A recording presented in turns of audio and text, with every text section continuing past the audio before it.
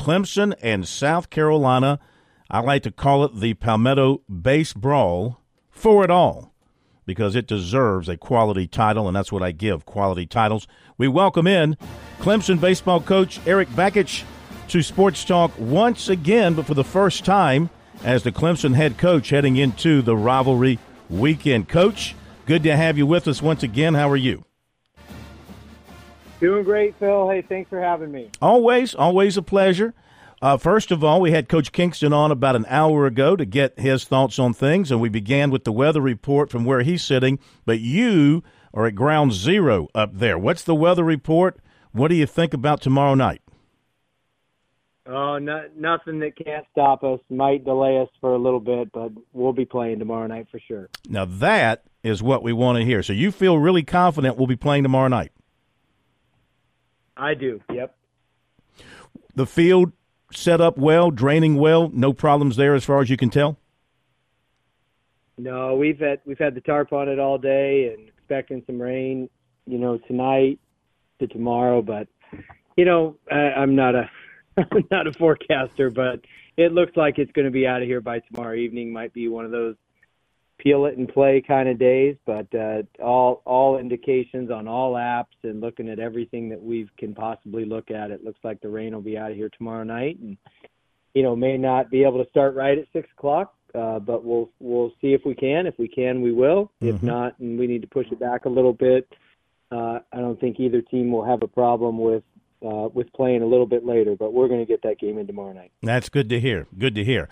What is going on with your pitching situation? Notice that no Ryan Ammons in your rotation release this evening. Can you fill us in on what's going on there?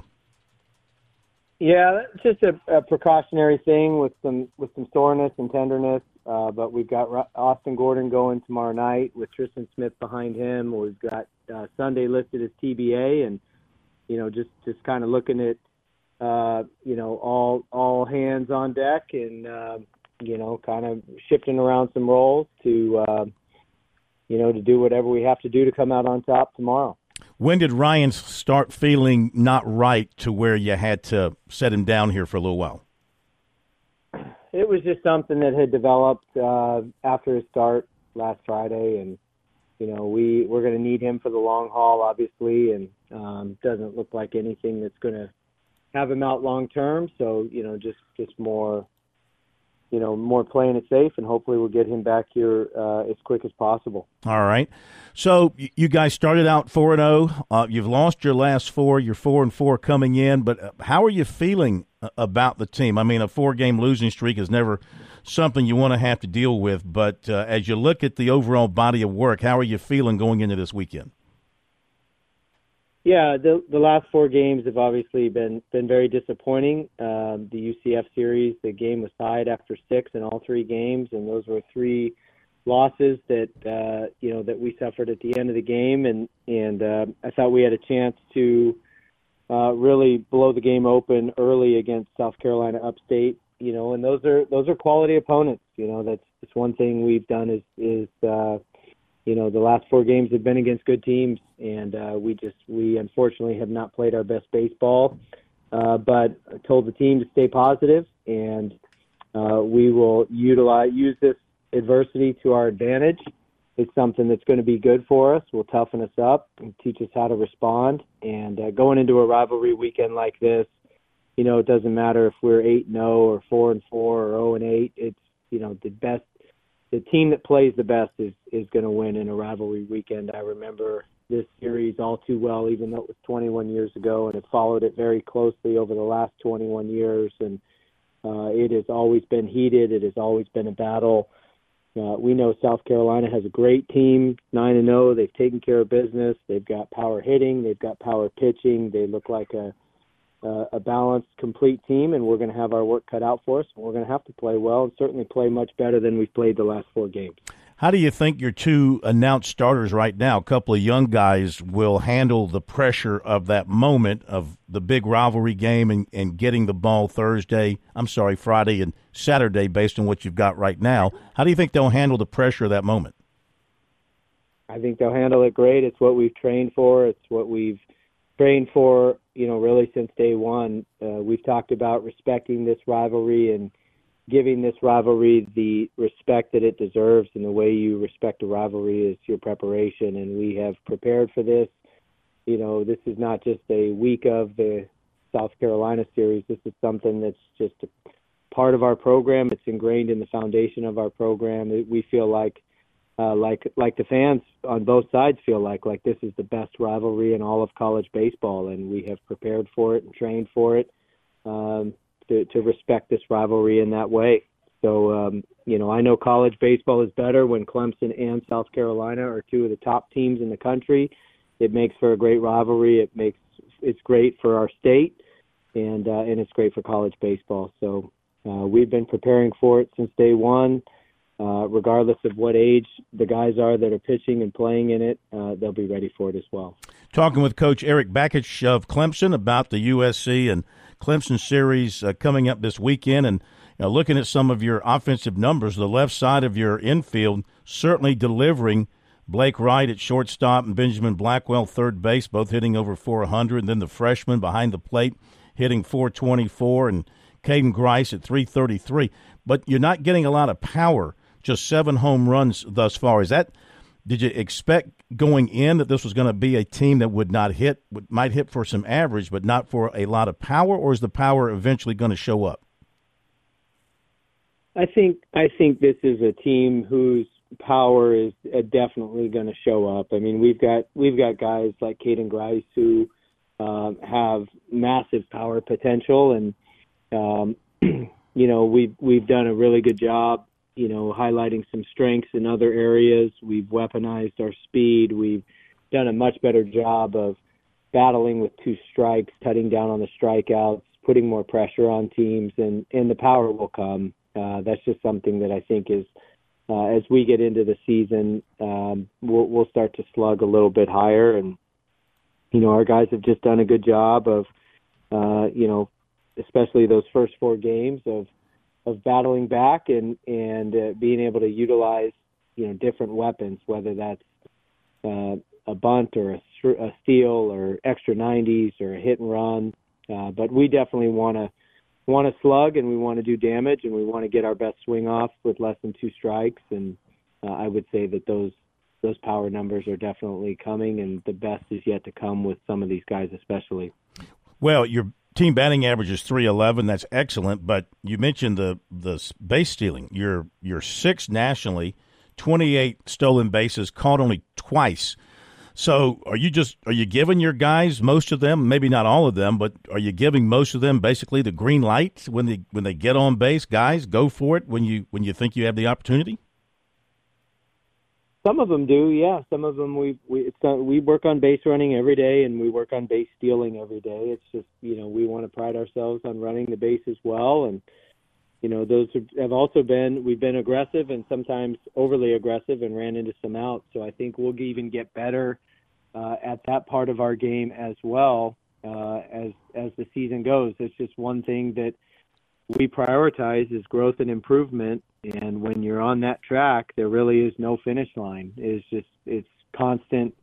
The target is constantly on improvement and constantly on growth. And, that type of mindset has allowed some of the teams I've been able to coach in the past to surge and continue to get better as the season goes on, and have that surge late in the year when it means the most. And so hopefully this is one of those teams that keeps improving and improves in all areas. But we have been able to utilize the speed and the extra 90s and run into base as well. But we certainly even have more room for improvement in that category as well.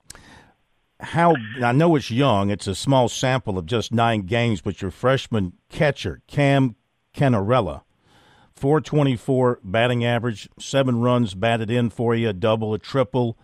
What do you like about him? Is he the complete package at catcher, can hit, and is also a good defender? He is the complete package. He's actually playing center field for us, but he has got a slow heartbeat for a freshman. He's got a good left-handed swing. He's one of those throwback baseball players that just can hit line drives from the left field line to the right field line. He's got good speed. and just the poise for a young kid, the poise for a freshman. He's able to stay neutral and doesn't get too high, doesn't get too low, and just finds a way, what feels like, with the unique ability to just stay centered. And that ability is a unique mental toughness that he's got about him that you don't see commonly in freshmen, who emotionally may get high and low at times, but he's done a really good job of being able to stay centered. And I should apologize to Cooper Ingle. My bad, I misread my notes here. I saw the C, and I was thinking catcher, not center fielder. But still, freshman center fielder coming in and playing that well for you, that's impressive. And Cooper Ingle's a veteran guy for you behind the plate.